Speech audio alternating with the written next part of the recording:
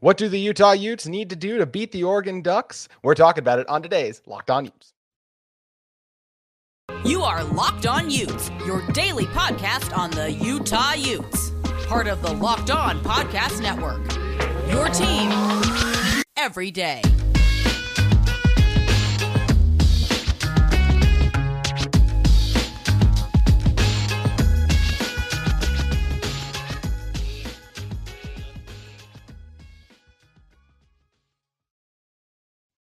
Hello, everyone, and thank you for making Locked On Utes your first listen every single day. We greatly appreciate it. We are available on all platforms, including YouTube. Appreciate all of you who have subscribed to the show, too. We are almost at 600 subscribers, so love interacting with you guys in the YouTube comments, and appreciate if those who aren't subscribed yet could subscribe at Locked On Utes. Today's episode is brought to you by LinkedIn Jobs. LinkedIn Jobs helps you find the qualified candidates you want to talk to faster. Post your job for free at linkedin.com/LockedOnCollege.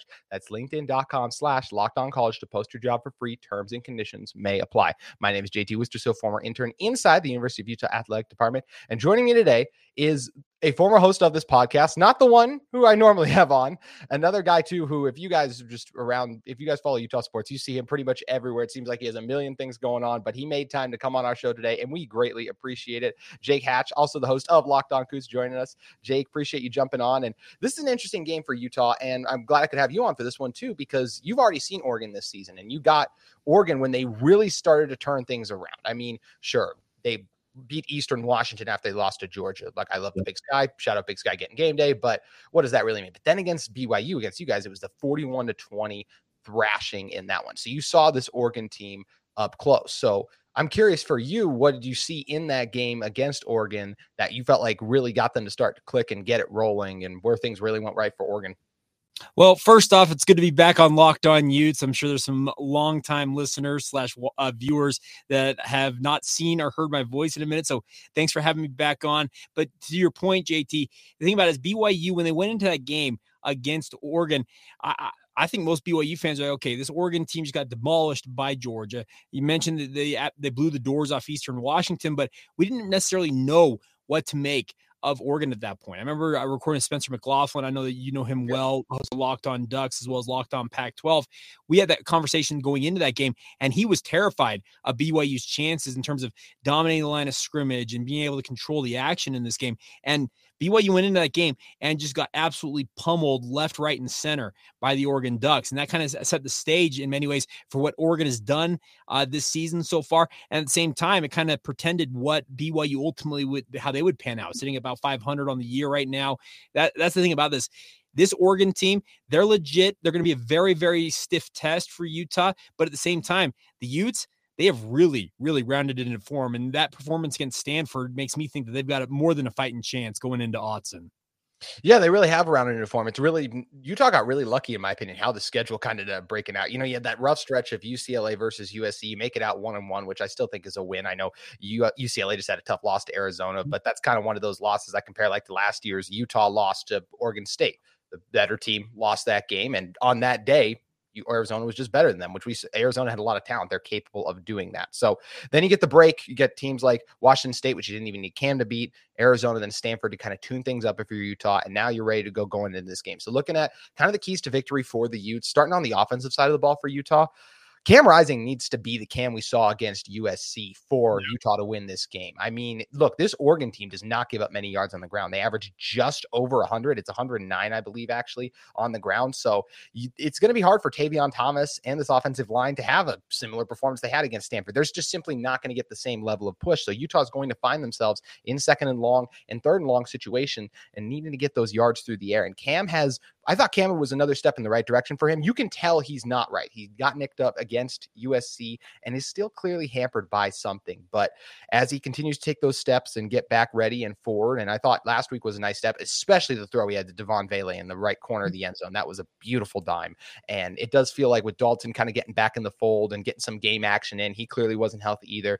Utah needed those guys to be studs. I don't think they need 200 yards from Dalton Kincaid to win this game, but look, this is an Oregon team that does through the air. They give up over 289 yards passing. They gave up over 400 to Washington last week, and this Utah offense isn't quite as explosive as the one the Huskies have, but they have been proven capable of moving the ball through the air. We've seen what Devon can do. Money Parks, Jalen Dixon have made a couple plays so far on the air. Thomas Yasmin starting to come in the fold a little bit. And of course, Dalton, if he is back and ready to go. So I think if Utah is going to beat Oregon, Cam Rising has to be the MVP of this game. Well, and that's the point I was going to make, is that Michael Penix Jr. last week made Oregon's defense look completely silly. If Utah wants to win this game, you got to have what Cam Rising do something similar. Yeah, maybe he doesn't need to go for 400 yards. And that, I know that Utah's offense, they got Tavion Thomas, who's more than capable of really toting the rock and being very effective in the run game. But the weakness of this Oregon team is the pass game. Even going back to that BYU game, I know BYU got absolutely smoked, but the one thing they were having success doing in that game was throwing the ball on Oregon's defense. You can go back and rewatch the tape. So yeah, if you as a Utah fan want to see the Utes win this game, you got to have Cam Rising, like you mentioned, play like he did against USC. He's got to be the quote unquote man in this game. And if he does that, Utah's got a really, really good shot at getting that win up there on the road. I think the nice thing for Utah too is, look, I mentioned Utah's going to have trouble moving the Ducks in terms of the running game, but this is an Oregon team that, look, they have one guy who has 6 sacks, but look, this Utah offensive line doesn't allow Cam to get sacked very much. So I do think they're going to be able to hold up in pass protection. I think with Mekhi Bernard getting back and getting a little healthy too, we know what a receiving option he is out of the backfield, had 57 yards this past weekend, made a couple of really big plays in the passing game. And he's also Utah's best pass protecting block back. And we know what Tavion Thomas, in terms of just a big body, can kind of get in the way and impede the path of some of those guys too. So I do feel like Utah will be able to keep Cam upright for those kind of 3 to 4 seconds you need to really be able to deliver a throw. And as you mentioned, I think these receivers can get open downfield, but it is going to fall on the offensive line to be able to stop the Ducks. But there's no Kayvon Thibodeau on the other side this year. And that's the thing. I remember talking to Spencer McLaughlin in the lead up to that BYU Oregon game, and he talked about the fact that he's like, Oregon doesn't have a pass rush, and they really don't. You mentioned they have, I remember who has the 6 sacks, but they have not been what they typically have been along the defensive front. Yeah, they're stout against the run, but their overall ability to generate pass rushing and harass an opposing quarterback, it's not up to the standard that Oregon would like to have. So if Utah's offensive line plays like they've been capable of playing the last 4 or 5 games where they've been absolutely elite, in my mind, I've really enjoyed watching them do their thing. They have the capability to really control this. And that's going to be a big key in this game. I guess another key to the game, key to a win for Utah is control the action, control the time of possession, the overall number of possessions. If you dictate the terms this game will be played on, it's going to be obviously an advantage for Utah.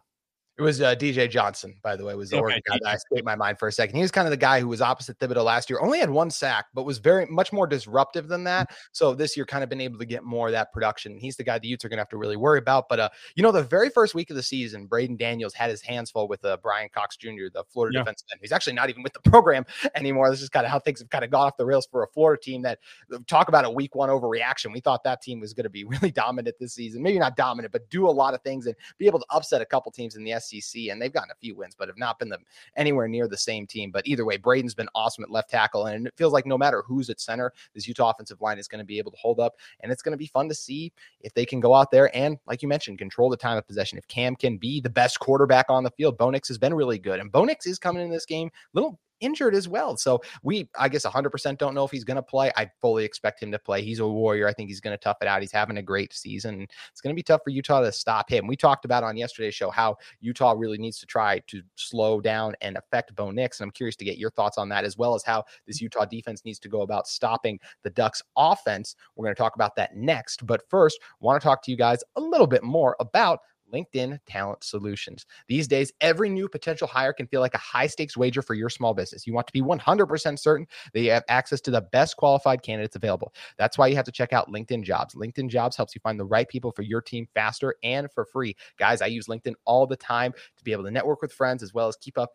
with some of the people in the industry and keep track of some of the jobs that I'm going after. Make sure you guys head over and add your purple hashtag hiring frame to your LinkedIn profile to spread the word that you're hiring. Simple tools like screening questions make it easy to focus on candidates with just the right skills and experience, so you can quickly prioritize who you'd like to interview and hire. It's why small businesses rate LinkedIn Jobs the #1 in delivering quality hires versus leading competitors. LinkedIn Jobs helps you find the qualified candidates you want to talk to faster. Post your job for free at linkedin.com/lockedoncollege. That's linkedin.com/lockedoncollege to post your job for free. Terms and conditions may apply. Also, if you guys are in the market for a second listen every day, make sure you guys head over and check out the Locked On Sports Today podcast, the take of the day, the biggest stories, the biggest news. It's all there. Locked On Sports Today has you covered. Check it out daily on YouTube, Odyssey, or wherever you get your podcasts. So, Jake, coming back into this one, when you're talking about stopping this Oregon offense, it's got to be Bo Nix. And we talked about coming in a little banged up in this one. And look, Washington was able to get the win last week, but it's not like they really stopped Oregon. It was 37-34, and Oregon did outgain them 592 yards overall in that one. They ran for 312 yards, only threw for 280, which is actually a little bit below what they average on the season. One thing that just hurt Oregon was their third down efficiency. They were 7 for 14 in those situations, and just some of those turnovers ended up kind of hurting them later on in that game, it felt like. But for this Oregon team, I really feel like the biggest thing is kind of containing Bo Nix, and especially just the explosiveness of this offense. When you're talking about guys like Troy Franklin, what they're able to do at the receiver spot, they got a lot of weapons, and they really have a strong offense. So you got to be locked in and ready to go. And I think the biggest thing for me I talked about is you need to be able to get pressure with 4. You're not going to sack Bo Nix. He's only been sacked someone said 3. I looked it up and saw 1. So either way, you're not really going to be able to get to Bo Nix overall. So I think you just got to be able to get pressure on him, and you got to do it with 4 because you got to be able to drop 7, have those guys hold up on the back end. Also, I'm really excited to see Clark Phillips face off with Troy Franklin in this one. I think that's going to be a lot of fun. Well, and that's the thing about this is all of Oregon's hopes and dreams, they reside on what Bo Nix can generate. That's the thing about coming into the season. I wasn't sold on Oregon because I was like, Bo Nix, you watched him at Auburn, everybody, like he's not that good, but he's proven he's a fantastic quarterback. At least he has been this year, and that's been a really, really good thing. Now, that injury concern, I remember I watched that game. He takes that hit, and you're like, what in the world just happened? And then they bring in Ty Thompson, the backup quarterback, and just run the ball with him. They didn't apparently believe in his arm enough to throw the football in that circumstance. That's the thing about this. However healthy or unhealthy Bo Nix is, it's going to play a massive role in this game, because if he's healthy, he's capable of leading Oregon to a win. But if he is less than 100%, Utah's got to be thinking they're lucky stars, because the other guys on the offense for Oregon, they're decent players, but none of them are the Michael James of yesteryear for Oregon. They don't have that dude on offense that can kill you. But if Bo Nix, if he's less than 100%, that's a huge win for Utah on defense. What do you think about this Oregon offensive line? Because this is what the Ducks are known for, whether you're talking about the Penei Sewells of the world and all of the other all-world talent they have. They actually have a guy, Jackson Powers, who we know from covering high school football out here, former Corona Canyon player, who's been able to start there in just his second year, which is insane, and done a really good job for them too. So this is a loaded Ducks offensive line. How do you feel like Utah will fare against them? Because I feel like there are going to be situations where Utah is going to be able to slow them down in the rushing attack. But as I mentioned, I just think they're going to have a really hard time getting to Bo Nix because this group is so strong in pass protection. And don't get it twisted. I do expect, look, Utah holds teams to under 121 yards. I do expect the Ducks to get more than that in this game. They're too strong of an offensive line. Running backs are also a lot better than what the Cardinal, or just in general what the Utes have faced these last few weeks. But I do think the Utes can make some big plays, especially with the way the interior of the Utes defensive line is playing right now, whether that's Junior Tafuna, who hasn't had the season kind of from a pass rushing standpoint, we hope, but is still an elite run defender. And then my word, Samote Pepa and Aliki Vaimahi are just playing unbelievable football right now. Well, and that's the thing about it is the interior of Utah's defensive line has been very, very good, and the future looks extremely bright. It's with the three guys you mentioned, Pepa, Tafuna, and Vaimahi, all of them fantastic players. And I think, frankly, that they are future NFL guys, every single one of them. But the thing about this, Oregon's offensive line's elite. They were rated as a top 5 offensive line coming into the season. They have played like that. I remember, I think it was Jeff Shorts, the former Oregon Duck himself.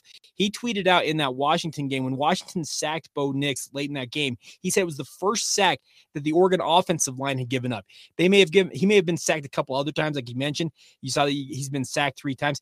People don't get at Bo Nix. This offensive line has done an elite job making sure to keep him as clean as possible and obviously allow that run game to do what it does. So Utah, their defensive line is capable of going toe-to-toe with these guys. I'd probably still give the nod just ever so slightly to Oregon's offensive line. But the thing about this, you mentioned the fact Utah's got to be able to at least generate some pass rush and some pressure with those 4 guys. Because if you have to bring 5, 6, 7 guys to generate that pass rush, that's going to really hurt Utah's chances in this game. They've got a good secondary. Clark Phillips, he's the next great Utah cornerback going to the NFL.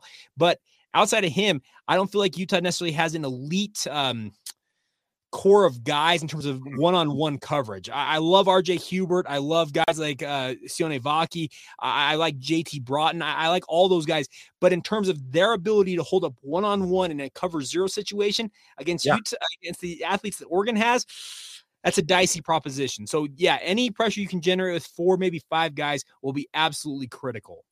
It's true because, like you said, that's what happened against USC. Is those guys do a really good job, but it's just so hard. They're not there. There's a reason only Clark walked on senior, and RJ did too. But we're talking to him more at the safety spot. Those other guys do a really good job at the corner spot, but they're not capable of being first round draft picks. They're not going to hold up by themselves on an island for 5 seconds over 5 seconds. Not yet, at least. Yeah, not yet. Exactly. So I think they have done a good job this year. But to your point, exactly, it's so hard to cover for that long, and it's why Utah has to be able to get home with 4. And if you want to get a little exotic on some of those third downs, you can afford to do that, but you can't be predictable. And every single time you're going to have to bring 6 in order to get home. And it's going to be interesting to see if Utah is able to do that. I think the last thing I really want to talk about as it relates to this game is just Dan Lanning. I think it's a fascinating turnaround for him. You look at him, college football scheduling can be very frustrating sometimes because you have so many bad games. And one of the things that makes the NFL so exciting is we get the top teams that face off against each other. And it just worked out amazing that in week 1, we got Dan Lanning going back to play the team he had just left the sideline of in Georgia. And look, Georgia absolutely throttled them. You mentioned Spencer McLaughlin, host of Locked On Ducks. I joined him on his show, and I mean, he thought the sky was falling. The season was pretty much over in terms of anything relating to the college football playoff. And now that's over for Oregon after this most recent loss to Washington. But it really is amazing the job Dan Lanning has done turning around this program. I always thought he was a really good hire, and that's someone who was a huge fan as of what Mario Cristobal built with the Ducks teams too. And I think he's going to eventually get it turned around in Miami, although that's been a little bit of a rough go this year. But I do think for Dan Lanning, I think he's done a really good job with this team, and they're setting themselves up to be a thorn in the side of Utah and all the other Pac-12 contenders for a long time to come because of the culture he's already established in year 1. Well, and that's the thing about it is he came in and embraced everything that Oregon is, and it's not for everybody. Let's be real. Yeah. Like it's a pressure cooker situation because you got Phil Knight who wants nothing more before he kicks the bucket than to see the Ducks win a national championship. He has pumped literally billions with a B into that university in the hope that he can see them win a national title in football. Can Dan Lanning get to that level? I think he's capable of doing that. It's not necessarily quite yet, but he's got a really, really young, dynamic staff around him. And that's the interesting part about this is a young coaching staff going up against a really wily veteran in what Kyle Whittingham and the staff that Kyle Whittingham's got. This is a very veteran group of coaches. There's a big X's and O's battle between these coaches in this matchup. Will the young buck, speaking of Dan Lanning, get the better of Whittingham, or will Kyle do what he typically does? And that is, hey, you're a good coach, but watch me do my thing, son. I'm going to show you a thing or two. That's definitely what it feels like it's going to end up coming down to in this one. I do feel like Coach Witt and this group are going to be able to get it out, but man, it's going to be a battle because it always is at Eugene. It's one of the toughest places to play in the conference, and it's going to be a lot of fun to see how it all played out. Jake, you mentioned billions with a B. Something our listeners can do to make billions with a B is go to BetOnline. BetOnline has you guys covered. It's the #1 spot for sports betting info this season with stats, news, and analysis. Get the latest odds and trends for every professional and amateur league out there. From football to basketball to soccer, esports, we've got it all at BetOnline. You guys know with college basketball coming back, college football, NFL deep in the swing of things, NBA. It's a great time to be a sports fan right now, and there's no place better to get on the action than at BetOnline. It's the easiest way to get in on your betting fix. So head to BetOnline today or use your mobile device to learn more. BetOnline, where the game starts. And we talked about it a little bit yesterday, Jake, but looking at the line for this game, it's still -3 in favor of the Ducks. How do you feel about that? I look at that line, and with our friends at BetOnline, obviously they have that line. Typically 3 points is given to the home team. I would say that's a pretty fair line overall because it says on a neutral field it'd probably be a head-to-head. It'd be a pick-em type game. Yeah. But I've got this feeling that Utah's got something cooked up here, and we'll see how it shakes out. especially with the health of Bo kind of Mhm. TBD. He's going to play, but he's not going into this game 100% healthy. This could be the game where it's kind of like all the doubters are like, there's the old Bo Nix back, because he ends up throwing 3 interceptions, let's say, but it's because he's not healthy. His team falls behind and he's just trying to force things and make plays and reverts to some of those old tendencies. So I'm leaning that way as well with you. We'll have some time to break that line down more later in the week on Locked On Utes. But as always, we greatly appreciate BetOnline for sponsoring this segment. Now, Jake, jumping back into this Utah football team and stepping away from this game in particular, look at the big picture. We're going to get our second edition of the college football rankings tonight. So by the time you guys hear this show, it will already be out. For Utah, they're sitting there up at 13 at the moment. I do feel like they're going to jump UCLA. I think you look at UCLA having 2 more recent losses, and especially the one against Arizona. And look, UCLA did do a good job beating Utah, but it was also a game at the Rose Bowl Stadium in their territory. And I feel like Utah at this moment is just simply put playing better football right now. So I feel like Utah's going to jump up to 12 in this one. I feel like they stay ahead of Penn State. There's a lot of people who are thinking that Penn State might be able to knock them off. I also feel like Utah gets ahead of Ole Miss. And I know Ole Miss's second loss only came against Alabama, so it's a really good second loss for sure. But I'm looking at how these teams are playing right now. And I love Jackson Dart, but I feel like you got to reward this Utah team for what they've done. So I expect this Utah team to be knocking right on the door. And I think by the time everyone is hearing this show, they'll be at 11. Yeah, I can see that. And that seems pretty logical for them to do that. The one thing I will caution everybody out there: never expect the status quo or the normal with this college football playoff committee. True. They have proven over the years that they will do things their own way, and they don't give a rat's what about what anybody thinks about how their methodology works or what they think. So that'll be the interesting part about this. I just think the natural progression of things, Utah will be right outside. Frankly, I could see them moving up to as high as 10. I can see that happening just if depending on how the playoff committee decides they want to go about things. But the good news is, if you're a Utah fan, everything outside of the college football playoff is still on the table for the Utes. You can still make the Rose Bowl, and obviously making the Rose Bowl last year was a big deal. You want to go win that game. There's still so much to play for if you're Utah. They just got to handle their business. If they keep rolling here, they win at Oregon, they beat Colorado, which I think is a foregone conclusion. Yep. You're sitting pretty, and you're headed to Las Vegas more than likely in that Pac-12 title game.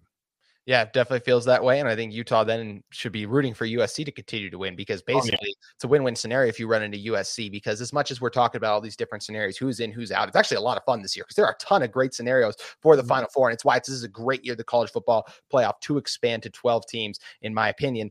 But we're not going to get this soon. Yeah, let's just avoid the whole 5-way tie top the Pac-12. Yes. We don't want that. That's the one thing I will just say. I do not want to see that. We'll be keeping Josh Furlong up all night trying to make one of his flowcharts to track everything and see all the different scenarios that end up playing out. But in that scenario, if Utah was to see a USC team that just beat UCLA and handed them, let's say, their third loss by the time we get past this Saturday, it's basically Pac-12 championship no matter what for Utah, because I expect USC to win out the rest of the way. So in that scenario, if USC beats Utah, they're a one-loss conference champion who just avenged their only loss of the season. They're not missing out on the playoff no matter what the other teams do. In my opinion, there's a lot of people who will have some pushback to that because they haven't looked as dominant maybe as some of the other ones. But at the end of the day, I just don't see you leaving out a one-loss conference champion. I think that's what I messed up on. It's a non-conference champion. One-loss conference champion who avenged their only loss of the season. And then you look at it for Utah, if they're able to just win, then they're in the Rose Bowl. It's simple as that. Yeah, and that's the best part about this is everything is still out there for Utah to play for. There's no door that's been closed on the Utes at this point. And any of you that had aspirations of Utah making a college football playoff run, great. Okay, that door has been closed, but that's never been, for me, watching Utah as much as I do for my radio job. That was never the goal. Making it back to the Rose Bowl and winning the Rose Bowl. That for me, that's the crowning achievement of what Utah can do, I think. And it should have been the goal from the get-go here, is make it to that Rose Bowl. The playoff, it's an invitational. They bring in the teams that they want. Utah, they're not necessarily the team that I think the playoff committee is all that hyped for. Like, look at the conversation around TCU. Utah, former Mountain West rivals, etc. People are like, TCU, really? And they really, yeah. You know what? They're one of the four. No one watches them. They absolutely are. People just need to go watch them.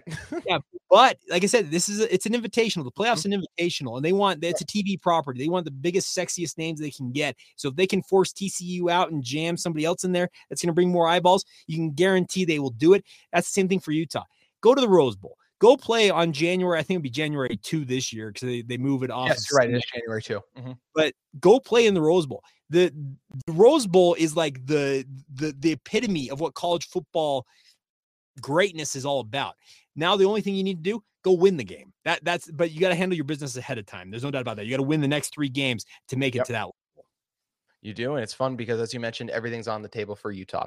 Unfortunately, Jake, everything is not on the table still for the team you cover, the BYU Cougars. And I think we had a show early on in August about who would win in a hypothetical game between Utah and BYU. I, of course, picked Utah. You, of course, picked BYU. But there was a reason BYU came into the season ranked. All the things they could do. Got that big win on Baylor at home, too. Awesome scene, pandemonium there. And then after that, things just really came off the rails. And I think there are a lot of Utah fans who haven't watched this BYU team. I'm sure there are a number of them who have just enjoyed watching them lose. But I know me in particular, I'm very curious. Where do you think things really went wrong for this BYU team this season that had such high expectations and at one point seemed capable of achieving them? Well, that's the thing about it is they had so much hype. I actually honestly believe they started believing in their press clippings. They started listening to the outside noise. It got in their head and it affected them. Have their players, the veteran-laden squad that BYU have they played up to their expectations? Absolutely not. They're 5-5 right now. They suffered a 4-game losing streak. They went 0 in the month of October. I know I'm not saying anything that Utah fans out there listening and or watching this did not see themselves. But this BYU team, the defense, the schemes, the overall just the want to on defense after that Baylor game, they kind of just were coasting and they got their tails kicked up and down the field multiple times. Kalani Sitake finally stepped in and took over the defense, and it's yielded a better product. It's not perfect by any means, and there still needs to be plenty of changes made. Obviously, talent upgrades, probably some coaching changes in the offseason. But the one thing Kalani did is he came in and gave BYU a clearly identifiable identity on defense, and that helped them win that game against Boise State and snap that slide. So, yeah, BYU, they're probably going to end up 6-6, 7-5 at the best at the end of this year, and they go to a bowl game and see if they can make it 8-5. But, yeah, nothing really has gone according to plan down in Provo. It hasn't this year, unfortunately, but there's a lot of time to turn that around for recruiting, all these things we talked about. There's a lot going on. And Jake, you have a ton going on. So outside of Locked On Cougs, people do want to continue to keep up with you because it has been so great having you back on the show. Where can they check you out at? Yeah, you can see my Twitter handle right below here. If you're watching on YouTube, it's Jacob C. Hatch on Twitter. Love to hear from you guys. If you want to hear anything about BYU, I know that it's a Utah podcast, but if you want some stuff on BYU, check out Locked On Cougars, wherever you get your podcasts, also on YouTube. And if you want to listen to my hot takes on all things sports, Jazz, Utes, Cougars, Aggies, all of that, we do that every single morning with DJ and PK on the KSL Sports Zone. Make sure you guys go over and check all that great stuff out from Jake. Jake, great having you on again. Appreciate you coming on, my friend. Anytime, my man. Talk to you soon.